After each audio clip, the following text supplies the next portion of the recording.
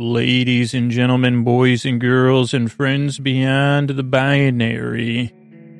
It's time for the podcaster who's, when they say something about, I say, well, podcaster that barely remembers that he's making an intro for his patrons. Thanks for supporting the show, patrons. Hey, are you up all night tossing, turning, mind racing, trouble getting to sleep, trouble staying asleep? Well, welcome. It's time for Sleep With Me, the podcast that puts you to sleep. We do it the bedtime story. All you need to do is get in bed, turn out the lights, and press play. I'm going to do the rest. What I'm going to attempt to do is create a safe place where you could set aside whatever's keeping you awake, whether it's thoughts, feelings, physical sensations, so stuff you're feeling physically, experiencing emotionally, or, contemplating, or, in my case, ruminating, heavy on the room, which, I think just because it sounds like something you say, well, I prefer, with not ROOM, obviously. Anyway, what I'm going to do, whatever's keeping you awake, I'd like to take your mind off of that. It could be anything, I'm here to keep you company, to distract you as you drift off into sleep. Way I'm going to do it is, I got this nice, safe place, plenty of room, shows plenty of time. You got a long landing strip here, descent, and what I'm going to do is I'm going to send my voice across the deep, dark night. I'm going to use lulling, soothing, creaky, dulcet tones, pointless meanders, superfluous tangents. I'm going to take my time, I'm going to get, there's a warm up and a cool down combined into one layer, parallel layers. You say, well, there's a warm up layer in the podcast, a cool down layer all the way through. So yeah, I mean, basically the reason I make the show is because I've been there, in a lot of the cases, and, I might not know exactly what you're dealing with, but I do know how it feels when you can't fall asleep and you got to get up, or you wake up. This morning, woke up, I had an early alarm for a weekend. I'm recording this on a Saturday. And then I woke up a half hour before that, and I said, what the heck? I said, a rip-off to myself. So I know what it's like. Whatever your case may be, I'm here to help. Now, if you're new, couple of things to know, well, right up front, kind of up front. Structurally, show starts off with business. That's how we keep the show free for everybody. And thank you, everybody that participates in that. Then there's an intro. The intros are about 12 to 15 minutes or so. And it's kind of a big part of the podcast. But there's no, after you start listening regularly, there's no wrong way, even initially. You just want to make it the easiest way if you're really new. But if some listeners skip the intro, maybe 2-3%. Some listeners fall asleep during the intro. A lot of listeners use it as kind of their wind down, as their cool down. They're cooling down and warming up their bed at the same time, to descend into sleep. So the intros are a little bit different than a normal podcast intro, where it'd be like, I'm Hammy Podcool coming at you, and here's the show. I do that part, then I do a setup for the show. It's a part of the show. And the podcast does not work for everybody, but for almost, I'd say 95% of people that it does work for, which is a pretty good amount of people, they say it took 2 or 3 tries. So if you want, if you're up for it, give it 2 or 3 tries, because I'm just here to help you fall asleep.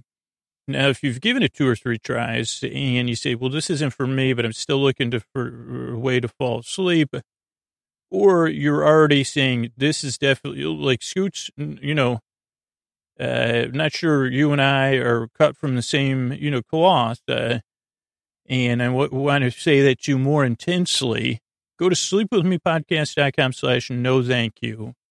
There's resources there for other things, some things that I listen to in other sleep podcasts. And then there's also some options. If you say, well, Scootsy, I got to tell you how I feel, there's options in there. So that's, if you do, give it a few tries, because I just want to help you fall asleep. I believe you deserve a good night's sleep. I believe you deserve a life where you can flourish, so you feel you're rested and you can do that. And of course, you deserve to be treated with dignity and respect. Now, a couple other things. This is one podcast you don't need to listen to. You may have figured that out already. You can kind of listen. You can totally listen either way or whatever in between. To turn it down to a murmur or listen to my every word. The reason I make the show is so you don't need to listen. But if you do need to, if you need company in the deep, dark night, I'm here to the very end to keep you company. And that's kind of how the podcast works. Somehow, by me keeping you company, no strings attached, you could fall asleep. Or if you don't, I'm here. Because, like I said, I've been there. So no pressure. Listen. Oh, I guess that kind of says no pressure to fall asleep either. That's why the shows are an hour. That's why you can listen back to back to back to back. And, that's why the podcast is free. So you say, well, okay, well, yeah, this puts you, and I say, well, okay, I don't understand this. That's what most people's reaction is the first 2 or 3 tries. What is this? What the heck? Who in the what's it? Is he still talking about what's it? Is he talking about how's it's now? Now is he transitioning to use the end of that word because he started to think about sea breeze and astringing? Is he going to go back to that joke where he used like whatever the thing we call the Latin verbiage to yes, I am. A strange, a strang, what's a strung, a stringe, a stringe, a strange, a strung, a strease. Oh, maybe it's esorum esos es. That would be a strease, which I think is stringe. So a strange, a strang, a strung. That would be like in some sort of home with in a 1980s home where skincare came first. You say, well, this, I don't know if you're going to live under my roof. It's skincare first. That's a home I've never lived in. Where it's a first, you say. I mean, it might be a good thing, but I'm just going to talk about the goofy parts about skin. You say, before you eat your dinner, don't worry, Papa. I've estranged. I've estranged, I stringed, I stranged, and I strunged. You say, okay, sweetie pie. Okay, Junior, great work on the astringing. Oh, astringent, you might not know what I'm talking about. I barely do. It may not be relevant. I think it is, though. So there's this thing called astringent, right? Maybe, I don't think I've ever purchased witch hazel. And I say, okay, that's probably, needs to be renamed. Though I'm pretty sure it's the exact name of a pet, but now see, this is where I go off topic. Now I'm imagining being at a party, like a dance, when we were at peak Hazel, with the name Hazel was at its peak, and you're at a school dance, and you say, wait a second, you like witch hazel? And then everyone will that's true, though. If you were at a dance and your best friend, you say, you kissed witch hazel? Or which of the hazels did you kiss? I guess would be another way, but that's pretty formal to say to your best friend. I guess you'd I don't know how you'd, hazel who, you could say. That's pretty funny without even a witch hazel joke. You'd say, hazel who? Hazel who? Was that in one of the Seuss books? Was Hazel one of the who's? I think that well, I don't know if we ever had peak Seuss, but original Seussage, maybe Hazel. I know someone may be listening, and then maybe when you wake up tomorrow, you say, well, when was Hazel popular? I believe my eyes are hazel. I never made that association with witch hazel, but I was trying to explain the fact that astringent is this thing you take here's the thing, and I'm perfectly honest. I don't think I've astringed my skin since the last time I joked about this on the podcast. I mean, it's the winter here when I'm recording this, so it's like I'm not using multiple layers of sunscreen multiple times a day, just, one morning moisturizer. But astringing is when you take this thing, I think it's mostly like alcohol or witch hazel, which I don't know if that's suspended in alcohol. And then usually it has a nice blue tint. The sea breeze, that's why I like sea breeze. Sea breeze and Sleep With Me. Two things you'd never associate with one another that go great together. It's like fresh breeze, sea breeze, and sea breeze, sleep with me edition. Now in purple. That's sea breeze, folks. Actually, no offense, I usually get the store brand because they really upcharge for that sea breeze. That's extra breeze. Sea breeze, formerly sponsor of Sleep with Me. Now we're not speaking. Okay, where was I? Oh, so then you take that, you put it in a cotton pad or a cotton ball, and you wipe your face with it, and I think it degreases. We talked about this a long time ago. Degreases or deglazes your face. I don't know what deglaze. Like I've never gotten to what deglazing really is. I've seen it on shows, and I'm pretty sure I've done it before.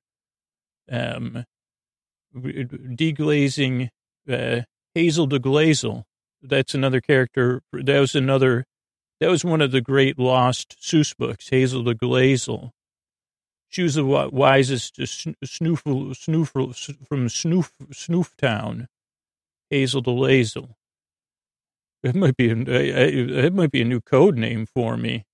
Scoots changed his name to Hazel de Glazel, and no one in the world, even the greatest experts in words, and even with Helen's help from the illusionist, he couldn't even figure out how to spell Delazel without making a laser in there, because then he would never be able to say his name without getting even further distracted. So it's basically something you use to clean your face. And I guess so that took me so off the topic that we don't really get to spend any more time with this wonderful family we just met, whose top priority is skincare. Good question, though. I can hear you asking it. No one in that family is a dermatologist. They just have, their priorities. So they say, could be skincare, doing good for others, kindness. And maybe it's like an accidental generational association, but in this case, it's a good one. They say, well, when my skin feels good, I feel good, I do good. Well, you say, what belief system, Sleep with Me, a belief system formed around Sleep with Me in 2022, after Scooter changed his name and, moved to Snoofville, formed Snoofville. And what was the belief system based around Sleep with Me? Was it like some sort of sleeping, no, it's based around skincare and kindness. That all kindness comes with kindness to your skin. Largest organ on your body, in it, but probably. Though some say the tongue, but I don't know if that's true. In my case, it's just, you're right. It's whatever organ produces hot air. Thanks, brain. So anyway, if you're new, that was a good example of how the show will go from here on out. I'll talk about one thing, then I'll see something over there. Then I'll be sitting down at a dinner table with a family who's got the priorities in order. We can't say anything else about that. And, then I'll take a trip to Snoof Town or whatever. And all this meandering is so, if you need me here, I'm here to talk to you. But if you don't need me, you just need me nearby, you could just drift off at any of those turns. I think that's it tonight. After the intro, I think I started going off topic when I was explaining the structure of the show. But after the intro, we'll have some business. Then we'll talk about Game of Thrones. Then we'll talk about some stuff that came up on Game of Thrones. Then we'll have a visit from Tom and Pounce. Then we'll have prayers to the old gods and the new. And then we'll have the thank yous and the good nights. So really long episode.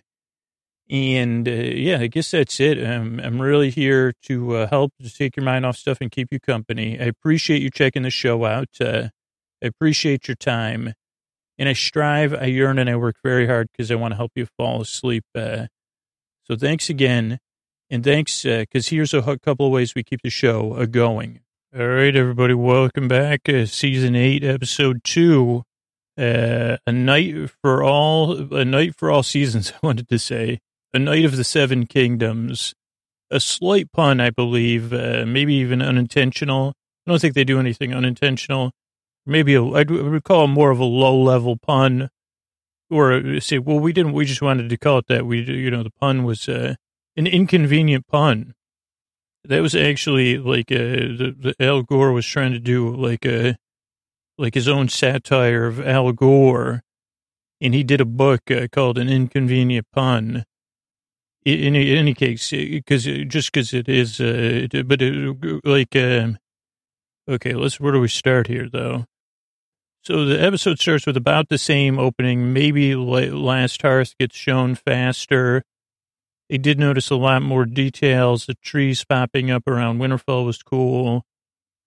There's a body of water around King's Landing. I grabbed a bunch of King's Landing maps we can look at later, but I still think I was unable to identify, not the bay. Here we go, actually. It's, maybe I missed it. Maybe I'll rewind, because right now it's at the King's Landing part of the opening. Here we go. Zooming in. Yeah, there's maybe it's just a reservoir. Unless there's a bay, it's an inland bay. I don't think so, though. There's there's just a body of water there, other than the bay.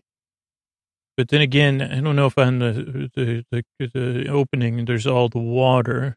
So anyway, I may be confused. I mean, that would be nothing new. But I did want to say right up front, this is my fourth time through the episode. And so I know, I think, sure, we would have wanted, it to be a nonstop episode, but I think this is a very necessary episode.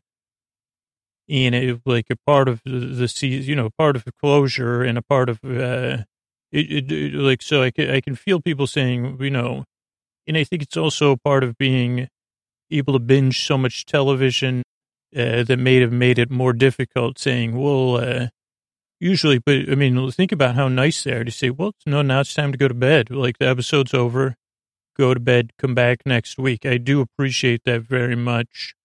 And I appreciate having to wait because it builds up the anticipation. And then all the next 4 episodes are supersized. So, and there's a lot to like, especially, really getting a lot of Bran this season, which isn't, it could have gone for an hour and a half version of this episode, to be honest.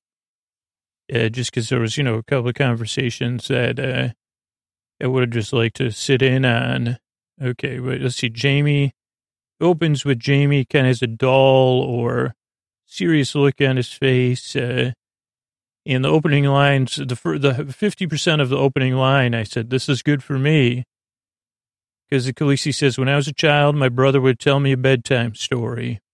And then that was it. I said, okay, well, that doesn't work on Sleep With Me, Khaleesi. But she's talking to Jamie. She says, where's your army now? There's a lot of, she lied to me as well. Everybody says that. It's 20,000 Ivy Leaguers in the Golden Company. Not all guaranteed Ivy Leaguers, though, just like the elephants weren't guaranteed. Usage of we. Khaleesi says, what? What do you mean we? Tyrion kind of gets shut down. Sansa says, no, I don't trust him either. Then I really liked how grounded the scene was in some sense. Because James says, well, I'm not going to apologize, but he doesn't say it with an arrogance. He just says it with the truth. Says, geez, I did this for my family, for my house and my family. I think he says first. And you think about, remember Tywin, man, holy moly. And then Bran says, the things we do for love, that shuts Jamie down. That goes beyond loyalty. This goes beyond loyalty. And he looks to Brienne on that comment. And then a little time goes by, but then Brienne stands for Jamie, says he's a man of honor, which I'm pretty sure there was an episode called Man Without Honor. And then I talked about that song, Men Without Ties Don't Dress for Dinner by Paul Westerberg. But maybe you didn't hear that, but that's a song, Men Without Ties Don't Dress for Dinner. It's a Friday night frozen pizza thing. Something. So that's a song, and that was an episode. Also, there's lots of wood by the fireplace, which makes sense. I don't know if this is the same room. This is a question I don't know the answer to. If this is the same room they're in later. I did get to kind of look up some stuff about the layout of Winterfell. Sansa says, so Brian, you vouch for Jamie? And then Khaleesi kind of gets overruled or because then Santa says, okay, if you trust him, I trust you. And Khaleesi gives Santa, what? Look, water for the north. What does that mean? Water for the north. You look like you're thinking with Imram. Or can you get a... Oh, Khaleesi gives Santa, look, she goes, Warden the north, what are you doing? You're thinking about something else. He goes, yeah, I was thinking about Egon. He goes, well, we could use every person we could get. So then Khaleesi says, fine. Grey Worm has a long face-off with Jamie, kind of gives him a stare as he hands over his stuff. And then the queen stands, so then everybody stands, kind of like this meeting's over. But then it was so awkward. Everybody goes off, tries to get, doesn't want to talk to the Khaleesi. And I said, holy high school. Queen stands, we all stand, but let's all awkwardly leave. It was so awkward. Varys put his hands in his pockets, or in his shirt, or whatever. And Bran just sits and stares at Jamie, which was great. I mean, it's like hard acting, because he's not staring at this point. I don't know. He's like staring in this like Zen-like way. I don't know. It's like I know a lot of people are probably talking about how great Bran is this season, but I literally can't get enough, especially after the last episode, and then this one. But of course, you say, Scooch, there's only 4 episodes left. I say, okay, give me 30% Bran. I mean, it doesn't matter because I'm working on my own show. So Three-Eyed Raven. Let's see. I'll find. Hey, Khaleesi kind of gives it Tyrion. She says, geez, I'm going to find another hand if I need to. Jorah and Varys are there. They're like, awkward. And Tyrion says, one of you two might be in charge soon. Then we see a forge, and it's hot stuff. Gendry's working hard. He's just steaming that dragon glass. He's showing off some neck. A little, I said, holy cow. He's sweating. He looks like a Bale-esque. I put, he's got a little Bale thing going. It's in Christian Bale. And they do nothing like flirting over obsidian. If you've never flirted on a bed of obsidian, well, you may have, because who knows what the geology underwear, many people may have flirted on a bed of obsidian above it, or on a crust of obsidian. Also, obsidian crust, that's a new thing I'm working on, or title of something. Gendry doesn't, again, he doesn't realize how tough Arya is. She wants the deets, and she wants very specific and florid vocabulary. And Gendry doesn't cut it. His is different, yo. This is different, I think that's what he says. Arya says, let me show you some tricks I've learned from many. She says something about many faces. And then she goes, I think I put this. She goes, yo, where's my weapon, fool? Look. Oh, no, that's sort of look. She gives him this great look. She goes, you keep out, get my weapon going. And she walks off with this cool look. I thought she said, where's my weapon, fool? But it's cool look by Arya. And then we have one of the scenes I wish was an hour long. Bran sitting by the tree, and Jamie rolls up. I said, man, did his beard could a beard get more handsome in 4 minutes? Because they said, look out, Captain America. Captain Westeros just showed, Captain, whatever. I'm just like, what does it say? Beard, all bards, question mark. I don't know what that means. Brand 2. Let me turn on some closed captioning here to see. Right now, Jamie's got some leather armor on. Sorry, you won't. Sorry then. Let me see what they're talking about. He says sorry. He goes, you weren't sorry then. But Bran says, this is we were on a journey called life, man, and we've changed. And he goes, by the way, I'm not Brandon Stark anyway. Jamie goes, what? Because I'm something else now. And Jamie goes, you're not angry at me? He goes, no, I'm not angry at anyone. Really, this is a great scene. And he's a little bit more expressive, but not very expressive facially, but his voice says everything you need to know. Jamie says, what about afterwards? And he says, how do you know there is an afterwards? And I said, holy cow, keep me in mindfulness city. Not angry anymore. Then we have Tyrion walking the castle. Lots of preparations going on. Jamie and they go, well, here, Jamie rolls up. Well, here we are again. And they say, yep, together again. Somebody spits. They say, what do you think of our new queen? And they say, well, I underestimated Cersei. By the way, is that baby for reals? They say, Jamie says, yep. And Jamie says, she was always good at using the truth to tell lies. And they talk about being fooled. And then Tyrion goes, well, you were never fooled by her, though. You loved her. You knew who she was and you loved her anyway. And there's a really great Jamie look there. I think, let me see. It's hard to blame her. I'm watching it. Underestimated, Tyrion says. That's where we are. Babies for reals. I believed her. And Jamie's got some nice rubies on the hilt of his sword. No, that's real. Okay. So it's been good telling the truth. Wouldn't be too hard on yourself. She fooled me. That's what Jamie says. Tyrion, truth tells him right out of that. Yeah, he said that's when he says it. So I'm just trying to see. He loved her anyway. Oh, yeah, that's his good look. He's speechless. Then they go up on the ramparts or whatever. They say, this is a whole full circle thing. Huh? We're here at Winterfell just like when we started it. And then Tyrion starts to make a speech. And Jamie walks off to look at Brienne training. They exchange a look. And then we see Podrick's making Mama proud. And he says, Sir Jamie, Lady Brienne. And Brienne's going to be in charge of the left flank of, the plan. And she says, why are you being so nice, man? It's throwing me off. And he says, I'd like to serve under your command.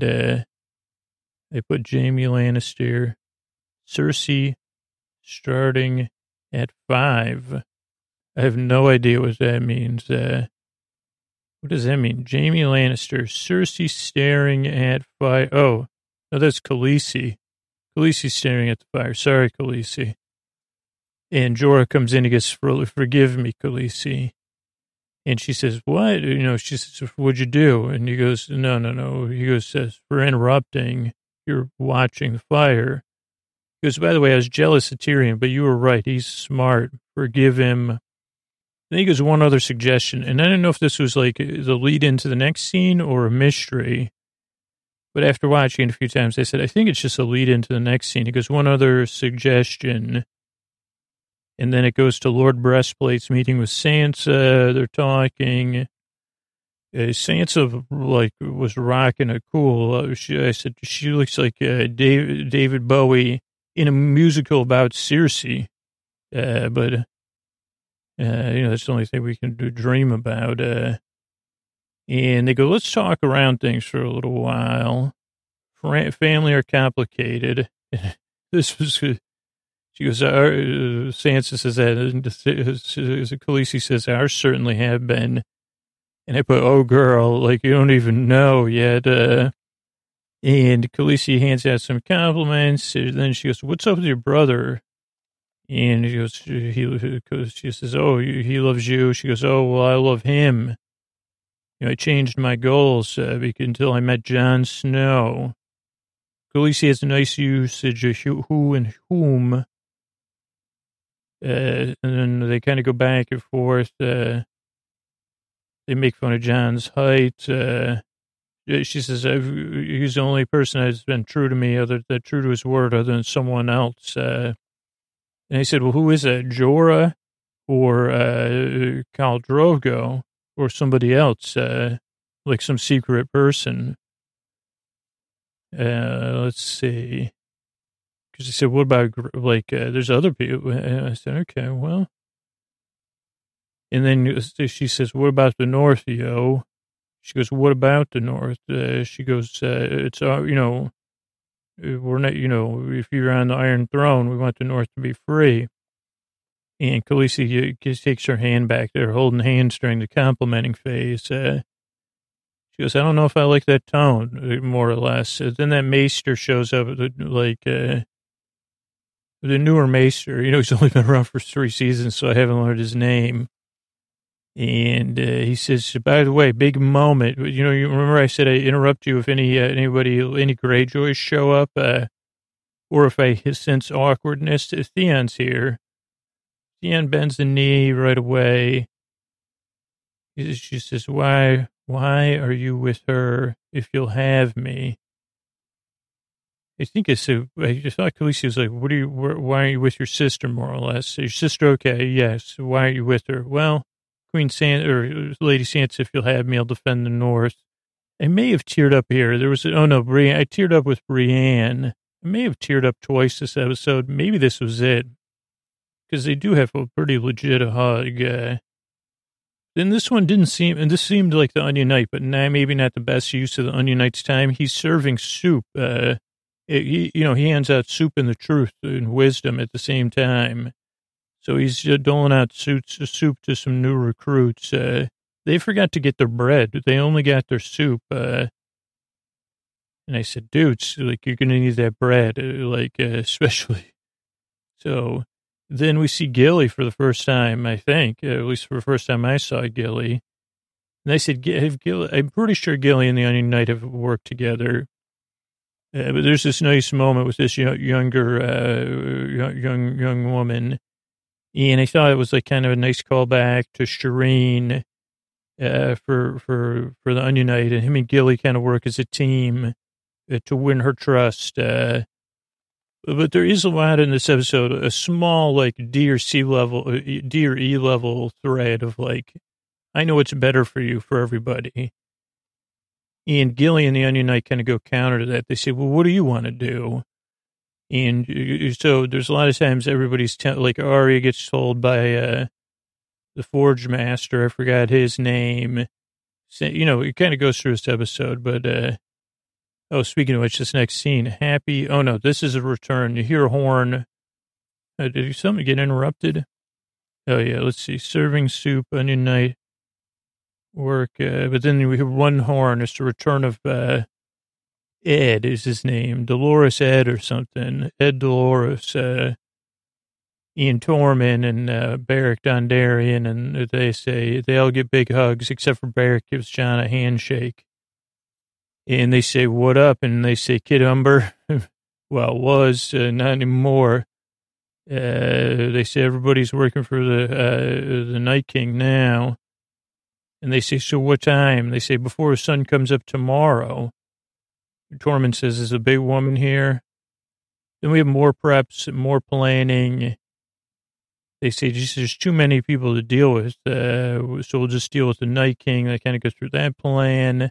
There's a nice map. It did take me a few rewatches to see that they kind of they have almost these Scrabble-type tiles to represent the whatever they want to call it, the Northern Army, Night Army or whatever. Let's see. He'll never. Yes, he will. O'Brien says, what if I try to catch the Night King? He wants this red raven. I'm a human history machine.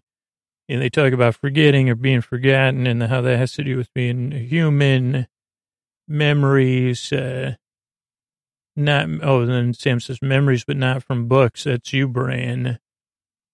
Bran says, his mark is on me. I'll meet him at the God's Wood with Theon. Because Theon needs redemption. Theon says, I'm ironborn. In this one, I guess it was a little bit of a stretch. Theon, you kind of see this one, it's a little bit, but, it could be a misdirect. But you see, Theon, thus far, you're great. I love Theon. But you say, historically, when we put responsibility in your hands, so I guess this would be his full shot of redemption to say, see, this time I didn't mess it up. He said, I did rescue my sister. So this is the Super Theon we're talking about. He says Ironborn. I didn't know if the Ironborn have some resistance or something. Davos is in charge of lighting the moat with Tyrion, but they say, Khaleesi says, I need your mind, man. And then they say, what about Dragonfire? And Brian says, no one's ever tried. I loved that. Tormund says, at least we're all together. Somebody says, let's get some rest. At first I thought it was Jon, but then I was like, was that Davos? Then there's awkward again. Everybody leaves awkwardly. Jon avoids the Khaleesi. Khaleesi's out. Just leaves us again with a scene I could watch for an hour plus of Bran and Tyrion alone. And he goes, you need some help? And Bran goes, nope. And Tyrion goes, you've had a strange journey. He goes, stranger than most. This is really the kind of, I love this. And they say, he goes, well, what happened? He goes, long story. And this was just the way the editing worked out. It was not so great because he goes, well, don't we have all night? Or I thought that's what Tyrion pulled up a chair and said, tell me, man, we got all night. What does this say? Ms. Morrow dismissed. Missandei gets dissed by ignorant northerners. Grey Worm says to North, he goes, I'll work here for, a stretch, but other than that, we got to get out of here. Where should we go? She says, North, baby. The beach is in North. And he goes, I'll be your protector. Like that song, Protector's Coming Home or whatever. This looks like I put cumin boar. That's what it looks like my handwriting says. Cumin boar wolf, question mark. Maybe cinnamon bacon. I don't know what that says. But then Sam and Jon, cumin boar wolf. But Sam says to Jon, did you tell her? He goes, no. Waiting for the perfect time? Yeah. Then Ed rolls up. He says, what up, my boys? And then he says, and now our watch begins, which I thought was a cool line. I don't think maybe it just didn't have enough breathing space for it to be at its coolest. I don't know. But I think that was a necessary one, just cool. And then, let's see. Oh, they say, Sam, why don't you take a break and avoid all the action? He goes, I'm tough, man. I dealt with thins, walkers. You need me. And then they go through a quick, circular of their journey, talking about all their friends and the whole night's watch. And then say, just us three. And then we have Tyrion and Jaime. Now, Jaime's now in his full armor. So is Tyrion. And they're just hanging by a fireplace, drinking wine. He goes, remember they got a little bit more. They say, geez, remember we first were here? You were a golden lion. And he goes, you were a sleaze. It was all so simple. And he goes, do you miss it? And Tyrion says, of course, to the perils of self-betterment. Then Brienne and Pod come in, and they say, my lady. And she goes, I'm looking for someplace warm, which made me think of the rooms in Winterfell. And Brienne's great, because they say, well, how about some wine? She goes, no, we got to get to sleep. And Pod goes, come on. And she goes, a half a cup for Pod. And then we got to go to bed. And they say, join us. She goes, just for a bit. Then Davos comes in to get warm, and Tormund. And this was like, I'm sure on the internet, I can't even imagine. This was really like falling asleep. He goes, this is our last night in the world. And he literally says, they say, so, he goes, they go, you want a drink? He goes, I got my own horn drink here. And I think first he has a little bit of he kind of calls Jaime by the wrong name, but that wasn't on purpose. And then he goes, you might not know what this means. He goes, but buckle your seatbelts, everybody. He goes, if this weren't spectacularly, he goes, I'm about to tell you the weirdest thing you'll ever hear in 8 seasons. And they go, do the Three-Eyed Raven know about this? He goes, I assume so. And he goes, do you want to be weirded out forever? And like a totally strange way. And he tells the story from when he was 10 and that he was a giant baby for 3 months when he was 10. And then he drinks what I presume is giant's milk out of a horn. And it was literally like I literally said WTF. I mean, it was cool and Tormund's the best, but it was just so out there. I mean, hopefully they'll release the shooting of that scene because everyone had a straight face, but I can't imagine. I have to imagine it was like that everyone was laughing.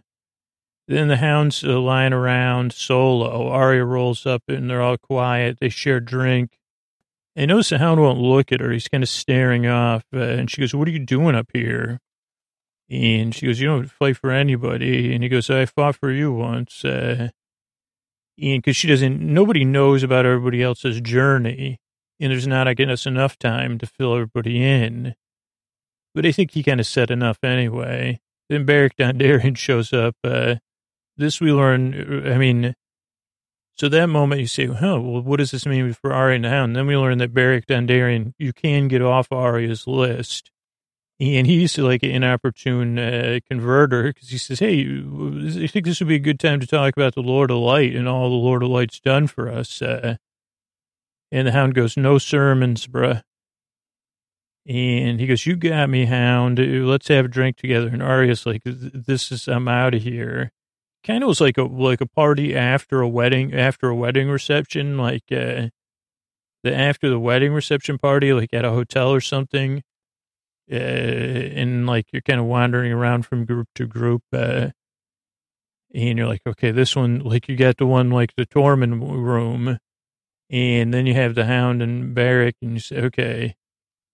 Then Arya kind of shoots, she shoots arrows, and Gendry's kind of watching, and then he says, "I got your staff," and I said, "No need to insert puns here."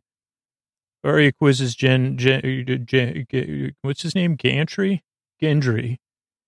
He tells her that he's Robert's son. And then they have a moment. And, first Arya slowly takes off her gloves early. Doesn't keep count, he says. Arya makes her move. Lots of knots to untie. And then Find the charts. What does that say? Strange we are together. Find chance. I don't know. Strange we're together. Oh, fireside chat. Back to the fireside chat. That's what that says. Strange we're all together. Defending Winterfell with honor. That we've all gone against them. And then Tyrion, he says, "I had a good feeling about this. We're in good shape, I think." Everybody laughs at that. And Tyrion even does a brief lineup. He goes, we got Sir Davos, we got Jaime Lannister, Brienne of Tarth, and then Tormund goes, "WTF, she's not a knight? What the heck?" And Jaime says, "I can fix that."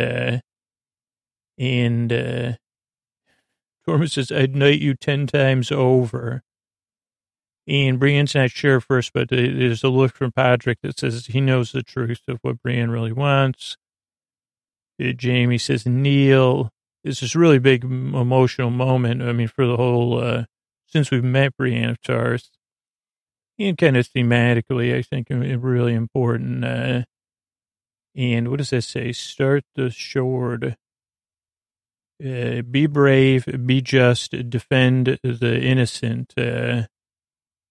And he goes, "And now you're a knight of the 7 kingdoms, Sir Brienne of Tarth." Tormund's a great clapper. Everybody's cheering. She has this wonderful smile. I mean, they just captured things. Holy cow. And yeah, there's an emotional resonance for me, at least. Let's see. She smiles for real. Jorah. Oh, then we have Jorah meeting with his cousin from Bear Island. I think her name's Lyanna or something. Lyanna. And also in the background, there are some Littlefinger shields, some Mockingbird shields. I mean, I guess those are from River Run. And she goes, I'm defending things too. You can't tell me what to do. And she goes, see you, cousin. And then Sam gives Heartsbane to Ser Jorah because he says, one, I can't hold it up. And two, Jon has your dad's sword. So now you have my dad's sword. Also, and then Jorah says, well, it's funny, isn't Jon related to your mentor? And he goes, kind of, Aemon and Aegon, too. They would make a great team. And he says, Ser Jorah says, to guard the realms of men. So I do like that a lot of this phraseology, or whatever you want to call it, does get brought up. Now our watch begins to guard the realm. I don't know. I thought it was cool. As he says, see you, Jorah. And Jorah kind of has a look like maybe not. Then we're back to the fireside chat. They're out of wine. Everybody wants to go to bed, but Tyrion wants to keep rocking it. You know how this is. He wants the party to celebrate Sir Brienne. And they say, anybody sing? Then Podrick sings beautifully. I didn't look up the poem, but Weiss and Benioff talked about it because they're like, this is the last night, this is it.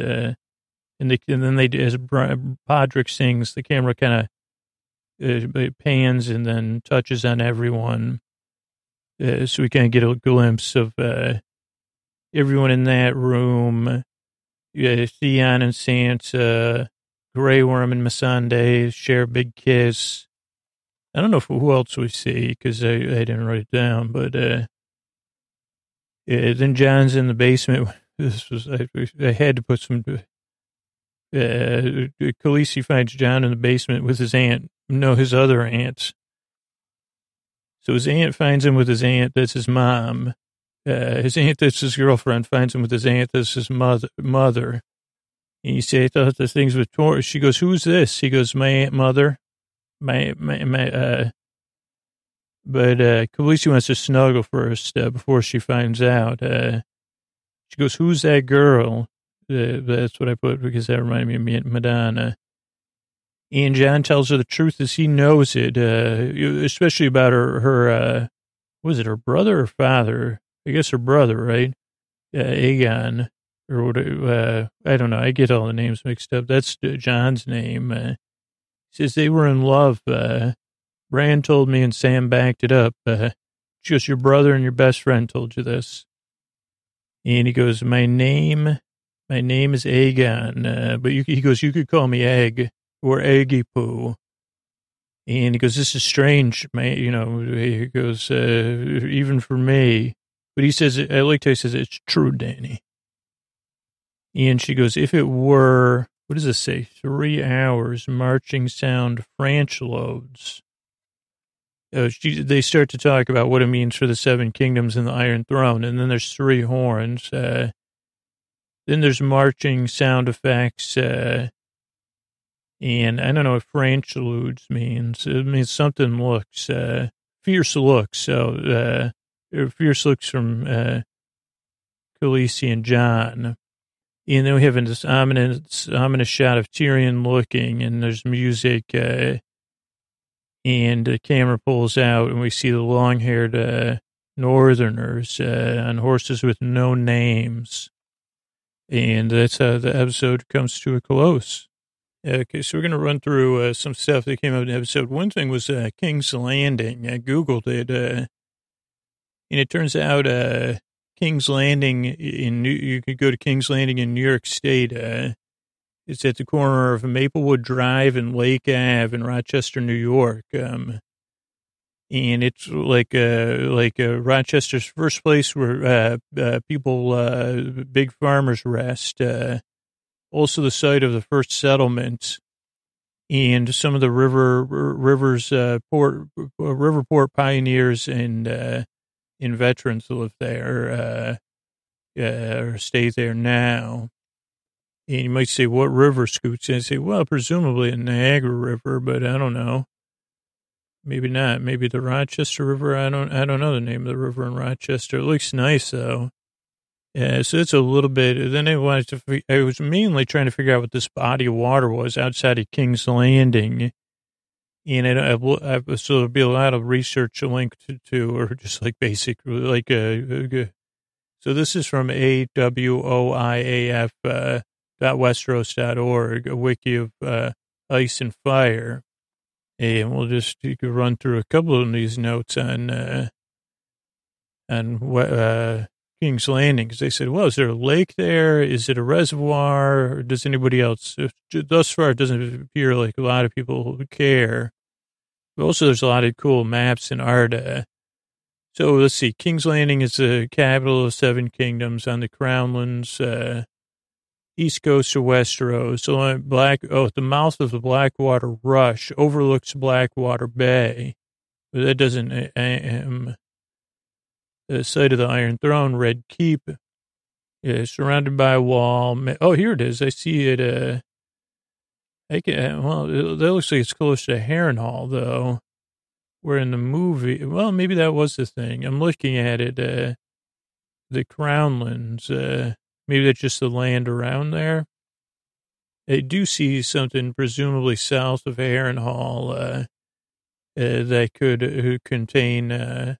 That could be considered a big lake. So maybe that was it. So I guess, let's see, notable locations, Sept, Alchemist, Flea Bottom, King's Landing, Streets and Squares. So this is a lot of stuff in here if you're interested. History, a lot of this is from the book, so you don't want to get too close maybe. Anything about tourist? I mean, I'm going to say anything in here about tourist traps? No. So let's search over here. Let's see this next link I have access to. I'm waiting for it to download right now. So how's everybody doing? Just sitting here. The internet in my the climbing closets. They don't even have internet in Westeros. So. But this is just supposed to be another map here of something. Okay, so I have another map up here. This is just a city though, so that doesn't do us any good. It kind of just shows the kind of 3 hills there. And interesting though, another good picture. Here's a Game of Thrones fandom. Wiki, that major wiki place. Let's just see if we can find anything here. 7 largest history. We don't, notable locations. Littlefinger gets some credit here. Street of the Sisters, a Street of Flour, Street of Silk, Street of Steel, Street of Seeds. 500,000 people possibly live there. But yeah, nothing, not seeing this lake that I'm interested in. And then there's this awesome map at fantasticmaps.com. I don't really have time to look around, look too much at it because but it's cool. It's like a drawn map by this person who runs the site, John. So I just I'd link to it because I really thought the art was cool. But again, no sign of that lake. But I'm sure it exists. So maybe it's just thinking it's closer to King's Landing than I thought. Another thing came up is about fireplaces. And I think this came up a while ago.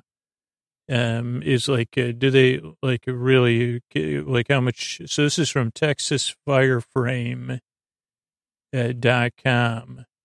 And it looks like a site, but it says, do fireplaces really heat? And you've heard the myth maybe that they don't heat. They send it out the chimney.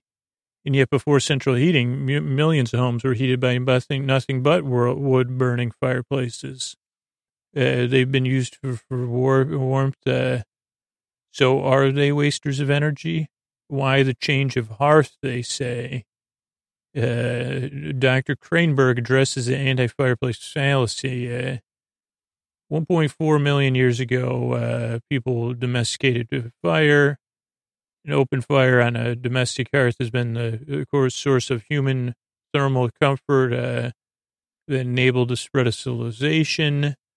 Yet, starting in the mid-'70s, the concept was challenged to today that Americans think that fireplaces can't keep you warm. Wow, this is like flat Earth, I guess. So, I mean, this is a fireplace selling site, though. How did the fireplace get a bad rap? Well, it may have been finances, conspiracies, as the cost of heating soared, a lot of different other things, fireplace products. Let's see, they talk about their grates, which are good. A hot, efficient fire will cause the thermostat to stay off if it's located near the fireplace. Other rooms will become cooler as a result, causing people to deduce the heat has been sucked out of these rooms, when in fact, the heat was just turned off by the fireplace. Another factor to consider behind air temperature is the radiant heat on the skin. The energy balance of the house isn't as important as the thermal comfort, they say. Let's see, despite myths and misconceptions about the fireplace, there is a rekindling of interest in the classic fire and the savings it can bring to the home wire. Oh, here we go. Delivering an estimated 5 kilowatts of radiant power. Oh, if you use a grate. So this is great. I mean, I didn't really learn if how much wood it would take, but it seems like fireplaces work. Otherwise, I guess their point was like, why would anybody use it? It's been a while since we talked about the many-faced God. So let me just run through a little bit of it. Is worshipped by the faceless people in the free city of Bravos. They believe it's the one God, but it's a syncretic religion. Its followers believe that everyone worships the same God, just under different names. Faceless people believe that these gods are just different aspects or faces of the same God, the many-faced God. The temple of faceless people in Bravos is known as the House of Black and White, and it contains a large public sanctuary with statues of the gods. You got the stranger, weirwood tree face, drowned god, made of driftwood, Lord of Light, a fiery heart, black goat of Quor, the weeping woman of Lys, and the lion of the night. There's also other honor, the hooded wayfarer, the pale child, the moon pale maiden, and the Merling king. So just a little bit about it. I don't know. I just want to look that up because, I don't know. Then there's a movie. I haven't caught this movie yet, Stan and Ollie, even though it does star John C. Reilly and Steve Coogan, both who I love. Came out at the end of last year. It shows them, it's about their personal relationship while they were going on a music hall tour of the United States and the UK in Ireland in 1953 and struggling to get another movie made. And it kind of talks about how Stan and Ollie are kind of dealing with contract negotiations in different ways. And let's see, I don't want to give anything about the movie away. It was announced in 2016, written by Jeff Pope, who collaborated with Steve Coogan and Philomena.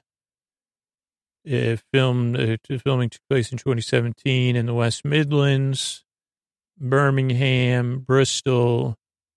Riley had to get a lot of there was a lot of makeup work and stuff. It's got a 93% and a 7.49 on Rotten Tomatoes. And it looks like John C. Reilly won. They got nominated for a bunch of awards. Boston Society of Film Critics, John C. Reilly won that. And the San Diego Film Critics Society Awards. So, I don't know, just a movie I'm looking forward to seeing. Why did I think of it? I can't remember now. Probably something to do with one of the many duos in this episode. Oh, now we're back together or whatever. I don't know. One thing that comes up with these military things is flank and flanking. And no matter how many times I try to read about it, I never understand it. So I thought I'd look it up yet again. In military tactics, a flanking maneuver is a movement of armed forces around a flank. Oh, great. I got to learn what a flank is again. To achieve an advantageous position over an enemy. Yeah, flank. I can't remember if it's the side or the back. It's useful because the forces, offensive powers head towards the front, and then they circumvent the front of the force. It can be operational or strategic. It's a basic tactic. Flanking means going from one or two sides at an angle to the enemy's direction of engagement. It could be a surprise or it could be planned. And a part of them, they come, part of it suppresses, then another part meets the flank, advances, closes in, and it has to be coordinated. Most effective is a double envelopment, which involves simultaneous flank moves on both sides. Flanking was usually achieved by cavalry due to their speed and maneuverability, while more the infantry could be used to fix them, up front. Defense against, since it's constantly happening, you could use terrain. This is kind of what Brienne's talking about. A commander could prevent being flanked by anchoring one or more parts of the line and terrain impassable, such as gorges, lakes, mountains, or, although not strictly impassable, woods, rivers. It could be used to anchor a flank. A fortification formations, when terrain is favored on, as long as they have a place, it was the role of the cavalry to be placed on the flanks with speed and greater tactical flexibility. They could both make and guard, again, to guard the flank. So it's just a little bit about, I feel like, the side, coming out on the sides. I guess that's what it is. Here's another thing that's always confused me. This is from the Grammarly blog. Who versus whom? Whom should be used to refer to the object of a verb or preposition.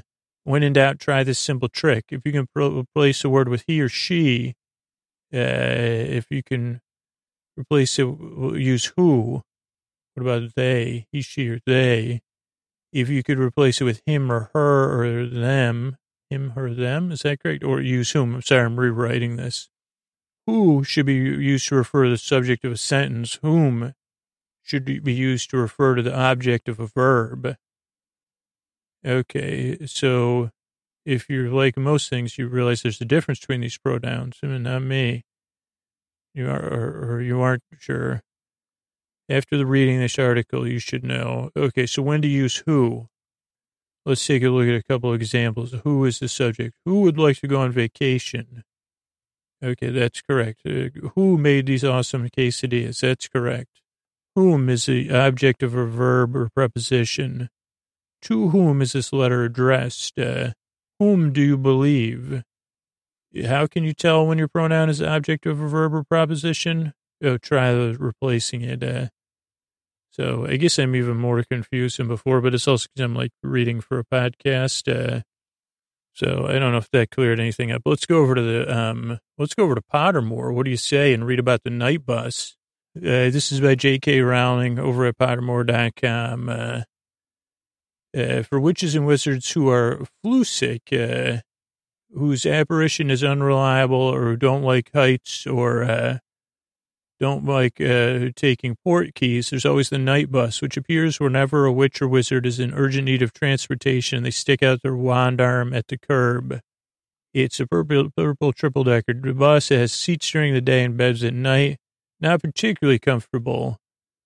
Don't drink hot drinks because the bus jumps from one thing. It could spill your drink.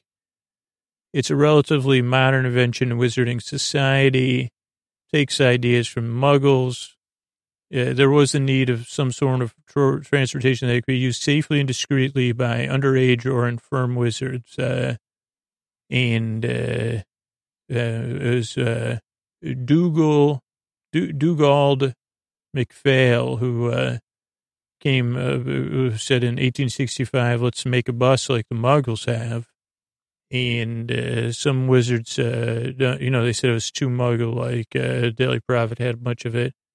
J.K. Rowling says it was named because night is a homonym of night. There are night buses running all over Britain and normal transport stops. Secondly, night, K-N-I-G-H-T, has a connotation of coming to the rescue of protection, and this seemed more appropriate as a conveyance of last resort. And the driver and conductor of the night bus in Azkaban are named after my two grandfathers, Ernst and Stanley. So this is a little bit about night bus, because there's so much about night in this thing. Let's see. I was going to try to look up, like, what room they could have been in Winterfell. I don't know if I'll be able to figure that out. Let's see if this will load. Because I said, well, how many rooms are in the Winterfell castle, and where was this, where were they hanging? Where was everybody hanging when they were doing their chillaxing storytelling?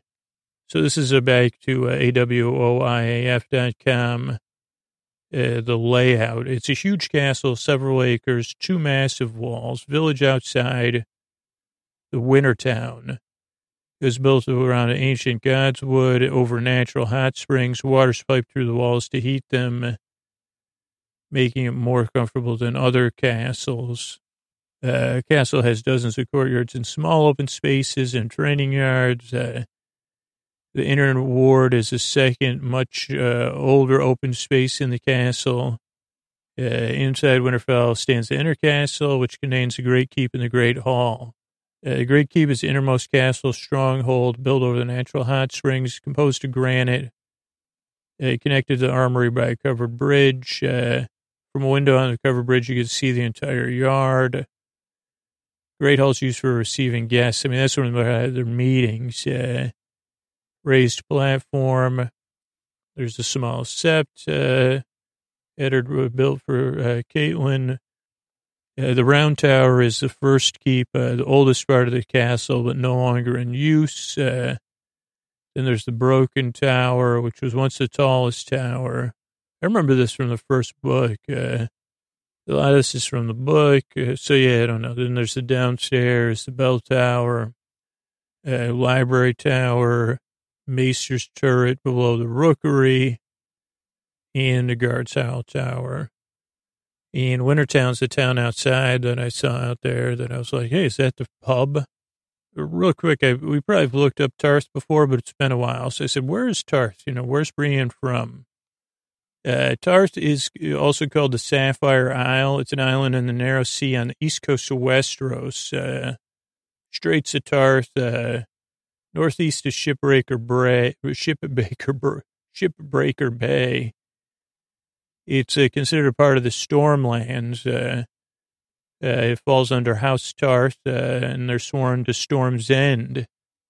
It's said to be beautiful lakes, waterfalls, soaring mountains, high meadows, shadowed vales, striking blue sea on which it sits. Got a hidden valley, a spine of mountains. So I don't know. I just wanted to look it up and give it a little thing. And then finally, it ended with the kind of the Khaleesi saying, "Who's that girl?" or "Who's that statue?"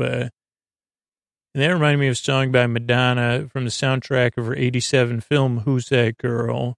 It was released in June of '87. It was the first single. It was also on the Greatest Hits album, Celebration. Madonna requested Patrick Leonard do an up-tempo song, capture the nature of her film persona. Let's see. The music video portrayed a different persona of Madonna rather than her film character. Let's see. It's a classic. I can't sing it. Critical response explained that the song was Madonna's best take on her original musical style. So that's a link to that Wikipedia article. Then there's one about the film. Maybe I've seen the movie. I don't remember. It's a screwball American comedy directed by James Foley, written by Andrew Smith and Ken Finkelman. Came out in 87. Madonna and Griffin Dunn. A story of a street smart, kind of like the musical Chicago. I don't know. Is it maybe not? Kind of like she's like searching for something, and he's searching for something. And it was originally called Slammer, but they changed the name. Madonna had I think she had a hit movie, then a movie that didn't go so good. It looks like this one also did not do so good. But I mean, the songs are timeless. So, I mean, I don't know how to, they would feel about that. But I mean, not everything can turn out perfectly. But what turns out perfectly is hearing from Tom and Sir Pounce in a second here. Thanks. Hello, everyone. My name is Sir Tom, and you may know me as Your Grace, Your Lord, My Grace, Sir Tom and Prince Tom and King Tom, and I believe I am first of my name, but also as Mikey, neighbor to Scooter, roommate of Ray and the Gregor. But most importantly, the name I carry with me. I could be last of my name if I still carried the title of best friend of one Sir Pounce. Say hello, Sir Pounce. Yes, ma'am. That's right, Sir Pounce. I'm not sure what you said, but did you say ranch dressing? Because it has been a while since we've had some of that. Also, Sir Pounce, you're not allowed to have any ranch. Also, Ray said I'm not either. But I'm a best friend of Sir Pounce, the greatest cat who's ever lived, the greatest best friend who's ever been a best friend or a cat or any of those things. Sir Pounce, where did you learn to be such a good best friend? Yes, I mean, of course, it's partly me, it's partly you, it's partly the connection we have and the times we've shared. In speaking of which, it's time for our radio show, which we forgot to do a setup for because the podman said, Tom, it's time to do your show. And then he, treated me like I'm supposed to do everything. So, podman, get in here. Ladies and gentlemen, boys and girls, French beyond the binary, here at K-Pounce, it's time for the newest radio show in our Sunday evening lineup. It's a hard-boiled detective and his hard-boiled sidekick. And we don't know the name of the show, but it's time for your afternoon radio. Tom and Pounce, something about noir on K-Pounce Radio, the radio of best friends and cats and best friends everywhere. There I was sitting with Sir Pounce, waiting for our next case, and the two of us were sitting down when we heard a tune. Now, it's not strange for us to hear a tune because our office is in the back of Chardonnay Noir's club, underground, under street level. I could hear the chugging of the subway trains, chugging like 1,000 dreams, chugging along, riding on a train while they're dreaming, daydreaming. But it was night. And tonight was a fateful night. It was the night Sir Pounce and I took a case about atonement with the Father. Because what had happened was we got a call. My phone rang. And it went bring, bring, bring. A phone is a thing that doesn't exist anymore, really, for the most part. But Ray gave me a play school phone with a face, and it's very nice, and wheels. And then I found out not all phones have wheels, just my phone. And it makes a ring, ring, ring when I dial it up. But my phone made a ring, ring, ring. And I picked it up and I said, Tom and here. We reached Tom and Pounce. We're here. We're hard-boiled detectives, cracking cases. What can we do you for?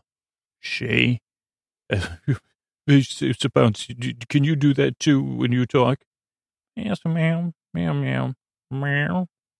Pretty close, Sir Pounce. Maybe you should Mr. Pounce, you should watch me a little. Shay, okay, Mr. Bounce? Ma'am, you're getting there. In the case, the person on the phone was a mysterious voice and asked me and Tom to head to the side of town that we happen to be in, a side of town more adventurous than the vanilla sides of town, where normally the mother would want me to be at all times. The side of the town with the neon lights and the alleyways, garbage outside, which, normally in my previous life I wouldn't have had to even see. See, I said, please get that garbage out of my view. What is that? I am not to smell these things. But then I remembered I was tough, Shay, and I went down the alley. Sir Pounce and I. Sir Pounce walked ahead, sniffing the air, and I was becoming more adjusted to these things, too. Even the alleyway was, mucky, and we walked further down. This alleyway was known to be SEEDY. We went in, and then we went in deeper into the alleys where people would go in such a things. And first, in this case, a parlor of games, King Fun Times, a super happy fun parlor of games. And we went there, and a young person looked up at me and said, what do you want? You here to play some games? You need some tokens?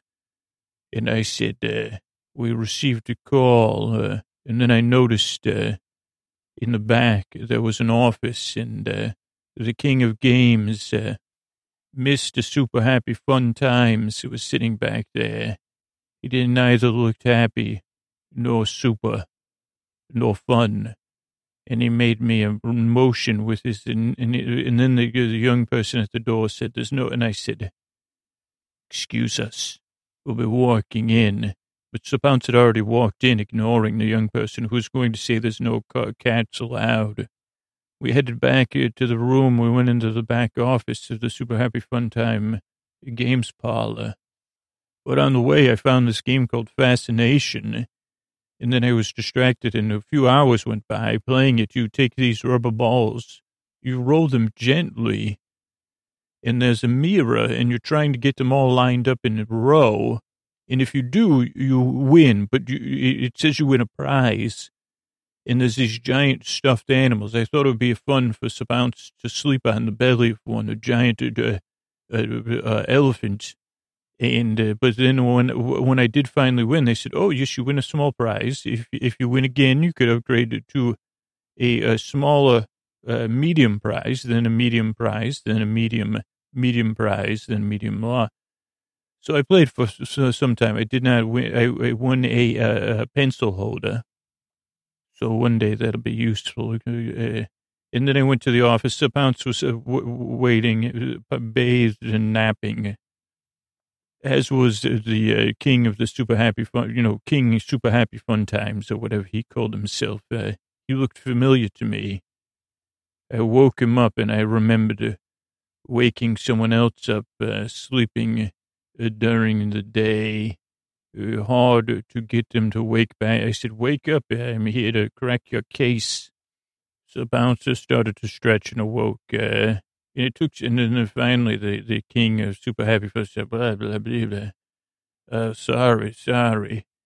And I said, did you call us in for a case? He said, I did. He said, I called you in for an apology, actually. And I said, what do you mean exactly? And he said, all of this is yours. This whole Super Happy Fun Time parlor is yours. I've been keeping it for you, and I want to give it to you. And I said, looks, the Fascination's pretty great. Well, how come you have the games Sir Pounce, what would you call that? Yeah, rip-off. Your games are rip-off. And you have, this place needs to be swept up, and you seem to be mismanaging it. If I'm honest with you, if this is the case, I'm going to tell you the truth. He apologized again profusely, telling me that this was his legacy to give to me. And I started to remember things, and, because I do have learned things from the Podman and Ray and Mikey and Mr. Pounce and the Gregor. So I started to massage with one thumb. I massage the fleshy part of my hand on my other hand between my thumb and my finger, and it helps me accept what I'm feeling. And many complicated feelings were flowing through me, for I knew who this man was. I knew what this case really was about. It was about that there's video games you could play in your house now, and I told him that. And they said, I'm sorry, this is a place for super happy fun times in the past. And I think you need to rethink your business model. And also, again, if you're going to stay in business, you have to. Also, I'm here with Sir Pounce. We work in the back of Chardonnay Noirs. And then I realized, oh, no, this is a different decade. People don't have video games. And so I said, he can't see the future. And I noticed, he stunk of rye. And I said, okay. I said, listen, man, there's something, you trying too hard to keep up super happy fun times. And, not all the time. So, that's why I have a best friend for the times that, everyone has a best friend in good times, right, Sir Pounce? But it's when I'm curled up in my bed, and Sir Pounce hops on there and plucks at my bed, and then I'm in the fetal position, and Sir Pounce gets within the fetal position within my fetal position. That's also when you need a best friend. And sometimes you're talking to a man who represents something. And he said, what are you going? And I said, okay, it's tone time. I've learned about this. And I started to sing to him because I said it's time. I had read when the Podman read me about tonements with fathers. And so I sang him a song of the future of arcades and video games and also a full spectrum. It was a very good song I sang. So Pounce even sang along, and we did something like you'd see in the cartoons with the two cats going around. And he realized he had fallen back asleep. And I said, well, okay. Well, I've toned you. Now I need to move on to my next case. I can't stay here bogged down in what you want for me. Or you holding on to the super happy fun times that neither. I said, I'm going back to Chardonnay Noir's office, the cabaret club, to work on to do my thing. Good day. And Sir Pounce and I walked, first I played Fascination. And then, I was really in the zone, I think, because I had released some things and because of my singing. Also, it was there was only two other players, and they were required to, and also because the other players were Ray, the Podman, and Mikey. The Gregor. And they said, don't win. I'm here to, this is for Sir Pounce, not for me. So now I have back at Chardonnay Noir's office a giant plush, they called him, a plush elephant, and Sir Pounce is sleeping on it now on the belly of an elephant, sleeping so soundly. Another case closed, another chapter that I can move on from. Good day. It's time for my prayers to old gods and the new. Crone, sweet Crone, Miller, Smith, Barkey, Jester, Hound Dog God. It's Scoots here, praying in on the old, I think I made this joke back when the song, on the prayer phone. Crone, maybe I didn't, because Crone rhymes with prayer phone, which actually I think just calls out. Usually it's a smoke phone on my end, or, the old clumsomatic, because I was going to say, if you need to reach me, Crone, call me on the prayer phone. But I guess it's kind of like a pager. I send out a page to you. And eventually, maybe, I'm just kidding, gods. Oh, gods, I'm here, humble in my servitude. And actually, that's really why I'm calling in, is to work on this mission here of continuing our relationship. This is a new thing, and I may not be. I mean, more than likely, I am the only human being. Okay, God, how do I break this to you? Well, okay, I may be the only human grappling with this in this particular manner, but I'm sure other people may be dealing with this. Is what like, because a lot of people. Let's see, how do I say this? In a more some people change their belief systems. They think, depending on the stages of their seasons of their lives, like prayers through an hourglass.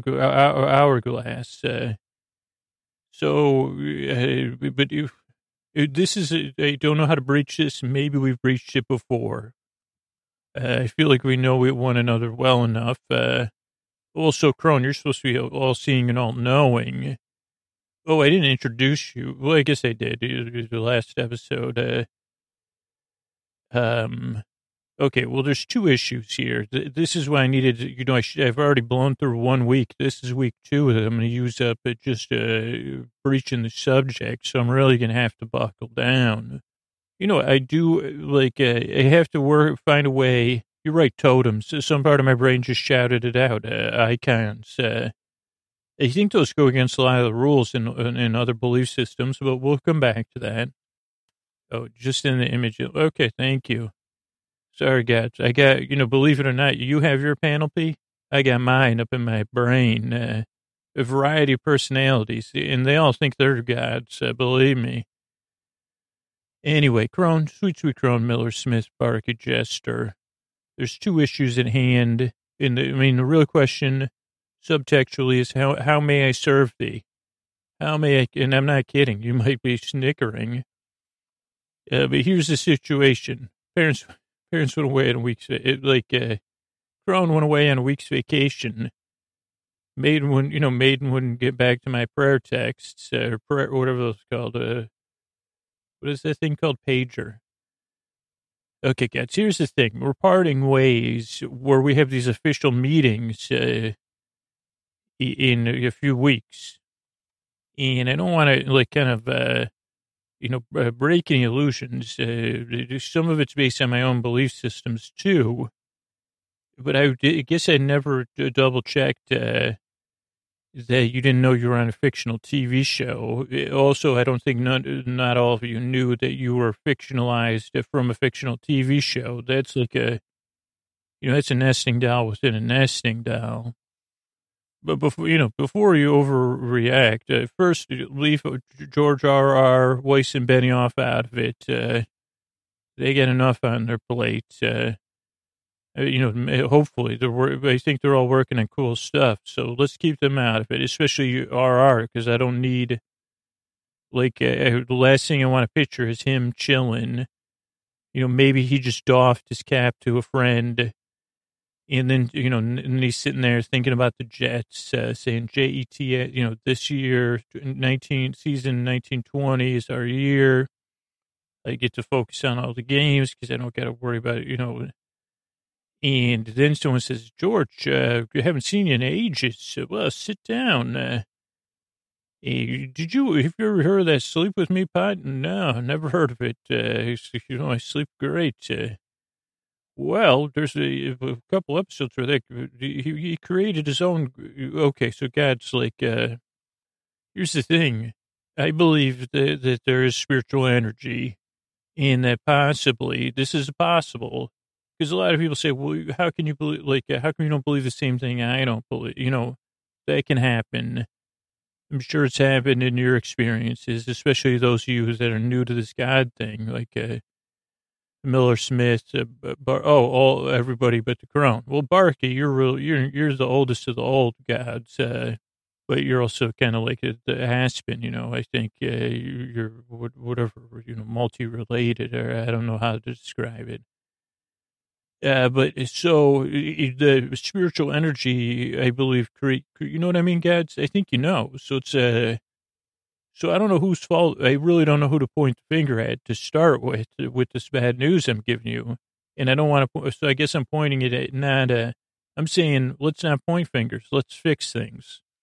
So there's two possibilities. Hopefully this isn't news to you because you should, you should be, but I guess if you're a god, you might have other stuff in your mind.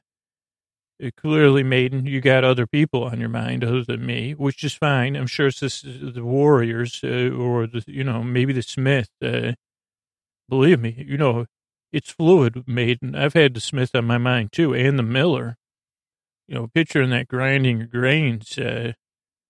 Anyway, so where was I? So if I've somehow helped, my belief systems have somehow given you an extra energy and brought you in further into existence, like maybe let's not go down that. God's real reason I'm here is to say how are we going to keep in touch? And well, here's a random. What if we have a summer camp every summer? I think this is it, God. So I was saying, well, let's talk to the gods. They'll help you figure it out. That's why they call it divine inspiration. If the communications channel's not open, the energy can't flow. And every time I doubt that, God, then boom, next thing you know, you're here. I guess this will work on for the next 5 weeks or 4 weeks, whatever we have together, is we'll plan a summer camp. Then we'll know every year from here. I mean, I don't know, Caron, what do you got in store? What's cooking up, coming down the road? Maybe even in the 2 or 3 planes of existence, not just this plane. Maybe this is a summer camp that exists in all realms. It could all the way go all the way back and all the way forward. That could be pretty sweet. What's a summer camp? A great question. Whoever asked that, also Maiden, it has never happened. I only went to summer camp once because it didn't go good, and it was only for a week. But when I found out how much it cost, I can't believe I didn't the one summer camp I went to was a great deal. Also I went to computer camp. That wasn't sleepover, but that didn't go good either. So most of my experiences with camps haven't been great because I went to summer camp. That was overall a good experience with its ups and downs. Computer camp, I don't think I was asked to leave computer camp for being outside in front of class. Let's just go ahead and giggle gods. It's fine. I've talked about it before. So those were the camps I've been to. So maybe I don't think I'm going to be a camp counselor. What I was saying, Maiden, though, is at least in the movies, that's the time when anyway, maybe not. Okay, I'll just plan it with the gods I'm normally in touch with. So gods, let me know this week what you think about us starting a summer camp.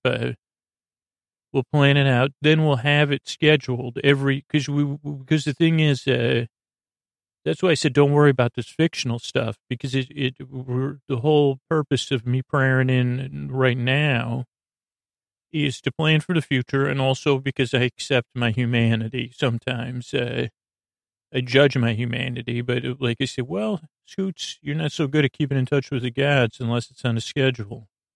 And I don't think I can handle one of those schedules every Sunday. That's, every Saturday. That's holy. So this would be good, guys. It's the kind of thing. Here's another piece of good news.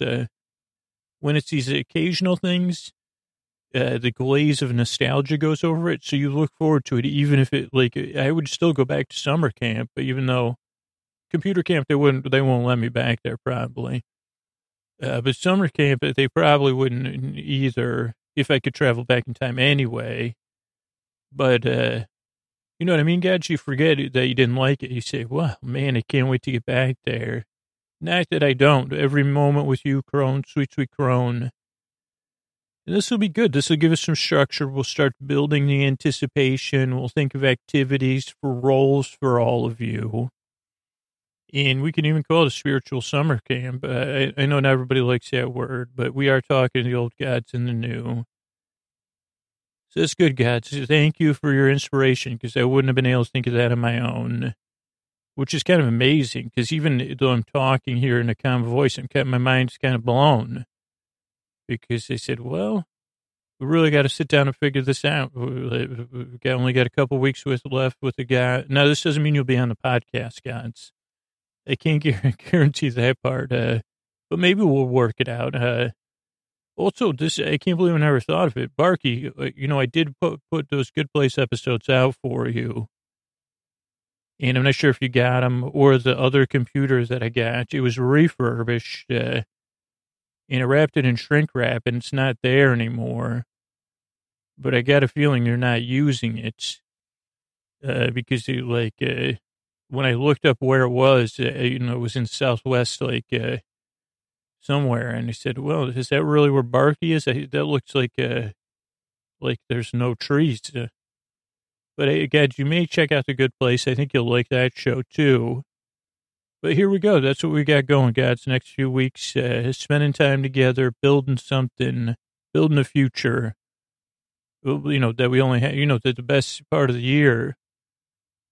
Swimming, fishing, canoeing, dancing. So, Crone, sweet Crone, Miller Smith, Barky, Jester, Hound Dog God. Never fret. I'm here, your humble servant. I've never gotten the award Humanist of Humans, gods, but I would be in the running. So valuable am I that you already know it. I selt it because you dealt it or whatever, God. So thank you for guiding me. Thank you for this inspiration. I'm looking forward to this now, God. I was worried, really.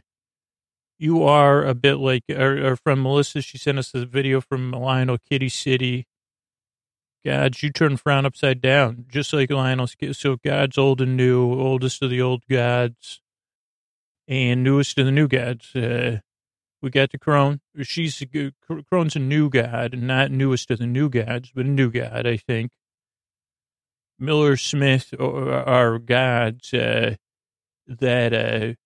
are in my top drawer gods in my book, but the new gods, like the father, the mother, and the warrior, they said, well, those are more employee gods.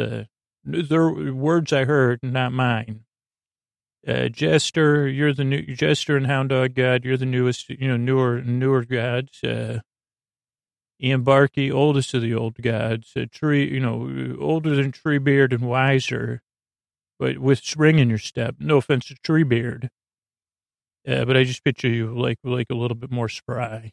All right, gods. I'll talk to you soon. I'll be working on this whole holy summer camp, gods. I'll talk to you soon.